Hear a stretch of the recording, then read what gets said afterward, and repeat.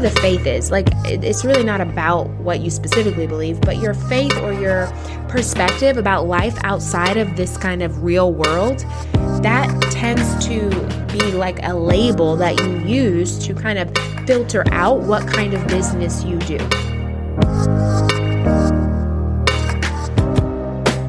Welcome to the Model Student Podcast. My name is Taylor. I am your host.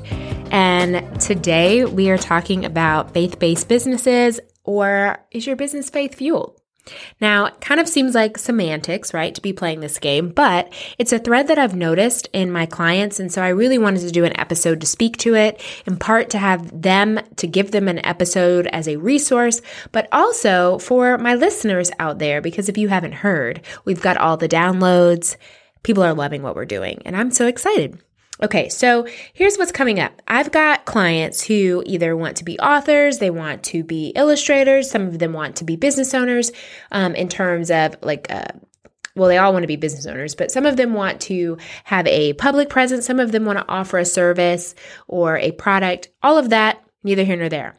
What they all seem, or the majority of them seem to have in common, is that they come from some sort of religious background or they have a faith that is integral to the way that they approach life.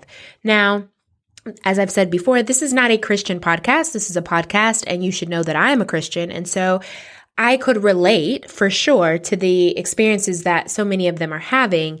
And what often happens is that when we're trying to set up goals and kind of articulate their purpose and their mission and their vision in their work, it's coming back to kind of this need to figure out, where does their faith fit into all of this?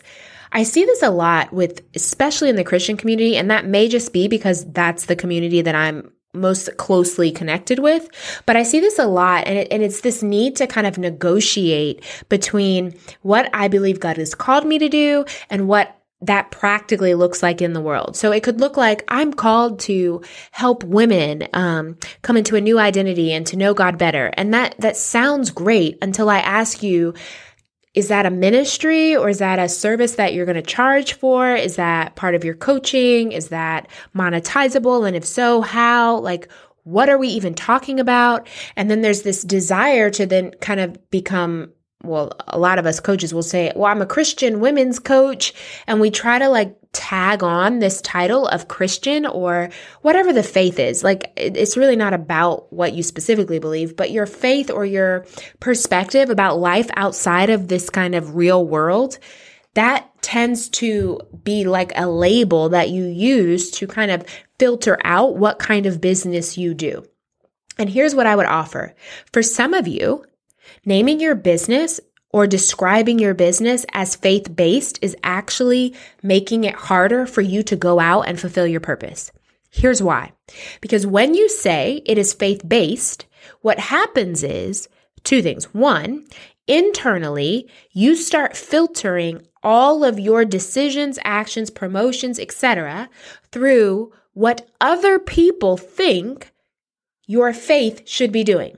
This is how I was in the beginning of my business. So I didn't want to charge too much because I was genuinely helping people, and help, according to the stigma within, my faith, is that help shouldn't cost too much, and church people don't always like to pay. And really, if you're connecting people with the way that God made them, then you shouldn't charge too much. And these are all like little unspoken parameters that we put on our ability to go out and create the business that we feel called to. And we think that it's this neutral or this really grounded statement that says, my business is faith-based. And here's what I would offer you. Your business is a neutral entity, and it's not faith-based. Now, you might be faith-based, but your business is just that. It is a business. Now, if we want to talk about the values to which you run your business, then I would argue it may be more helpful to you and to the people who encounter your business to have an understanding of the values that guide that.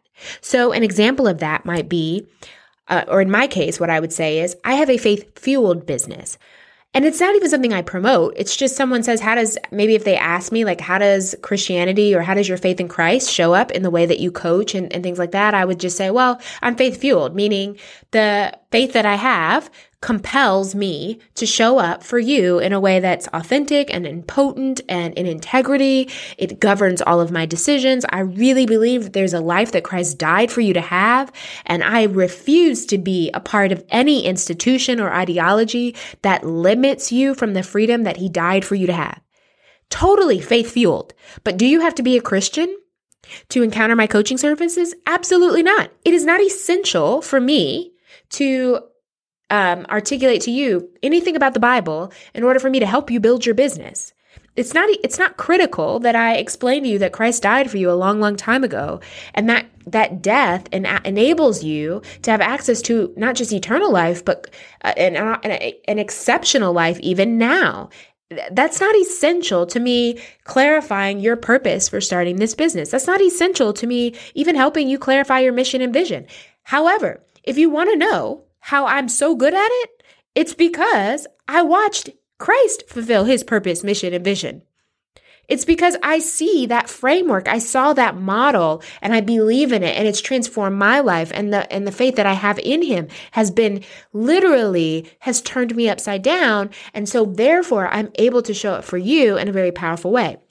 But I'm not the hero of your story. I'm just the guide. And the way to guide you to that is to encourage you to be authentic. I found that every time I showed up as who I really am, thinking what I really thought, believing how I really believed, Christ was able to enter those moments. Likewise, it is my goal for my clients to empower them to do the same. Now, all of that is part of my faith and my theology, and it's fueling all of the things that I do. It shows up in my values. I'm committed to safety. I'm committed to honor. I'm committed to authenticity. However, you will not go on my stuff and say, I'm a Christian coach for Christian business owners who want to lead a Christian life and fulfill their calling, because that's not true. That's not what I'm doing. I'm just a Christian, and that's one of my labels or identities, but that's one of the things that kind of clarifies my identities. What I am is me. And you should know that part of the components of who I am is I have a faith in Jesus. But that doesn't mean that anytime you encounter my business, that you also have to align with me on that level in order to get the service or the opportunity that I'm making available to you as a service.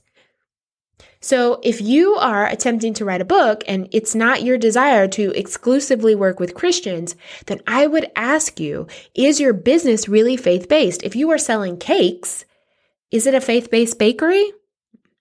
Probably not. It's probably a bakery. And the owners have a faith-fueled business, meaning the reason why they're committed to exceptional quality and the reason why they're committed to exceptional service and the reason why they bake with passion and fervor is because they believe certain things about themselves and maybe certain things about the world. And the reason why they give back in such significant ways is because they have an internal faith that drives them. But you don't have to be a Christian to take a bite. You guys, sometimes what we think about ourselves and about other people tends to impede us from doing the very thing we are purposed to do. So I wanted to do this episode for you, the faith-fueled business owner or faith-fueled author or faith-fueled illustrator or faith-fueled graphic designer who has some beliefs about the world and about purpose and about eternity. And it isn't necessarily that somebody needs to have a same faith or a same language or even culture around their faith to benefit from your work. But it is to say that it is integral to who you are. It does dictate some things that you won't do. And because of that, you are fueled. You are compelled by a faith that you carry. And I would just offer to you that there's a way to do that puts the responsibility on you as a person to hold your faith, not ask your customers, not ask your clients, not ask your future endorsers or brands that you want to endorse you.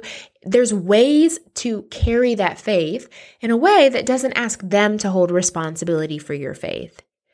It's literally what we talk about in scripture where it says, let your yea be yea and your nay be nay. Like either you sell cakes or you don't. What are we talking about after that? Like either you sell clothes or we don't. Like what are we talking about? Either you write books that people out there can read, or you don't. The rest of this is not their problem, and we shouldn't make it their problem. And I would say, if you are noticing that you're having difficulty in your business, really getting your message out there, it may be because you are unintentionally communicating to others out there that it's not for them. That if they can't get down, then they're not welcome. And sometimes that's important. Actually, a lot of times in branding, that's important to intentionally exclude people. But if the reason why you've created this business is to reach people, then maybe thinking of your business as faith-based is not helping. I hope this episode was short and insightful. That's the point of it.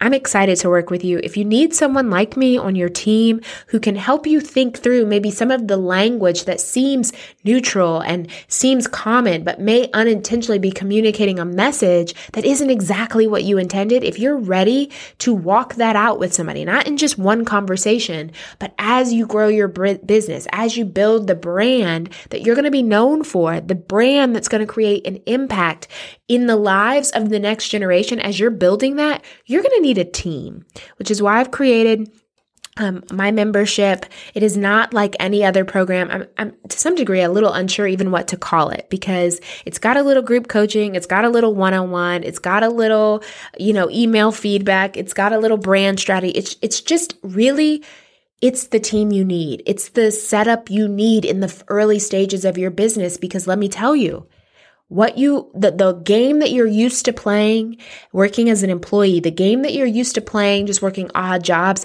that's not this game. Entrepreneurship is completely different, and it's a team sport. And I want to be your coach, and I want to give you a team. You can win, just not by yourself. All right, y'all, that's it for today. Let me help you. Rate and review this episode. Just like last episode, we can just keep with that trend of 5 stars. I'm really loving it. And then leave some comments. For the people who are scrolling, they like to know what you loved about it. So just go on and tell them. So I don't have to send them to you. Just go ahead and tell them in the comments, or in the reviews, I should say. Leave a review. And then when you're ready for more information and to kind of be a part of my team, go to themodelstudentpodcast.com, sign up, and we'll just keep talking. Happy Sunday, because it's actually, this episode's being recorded on a Sunday. Let's talk later.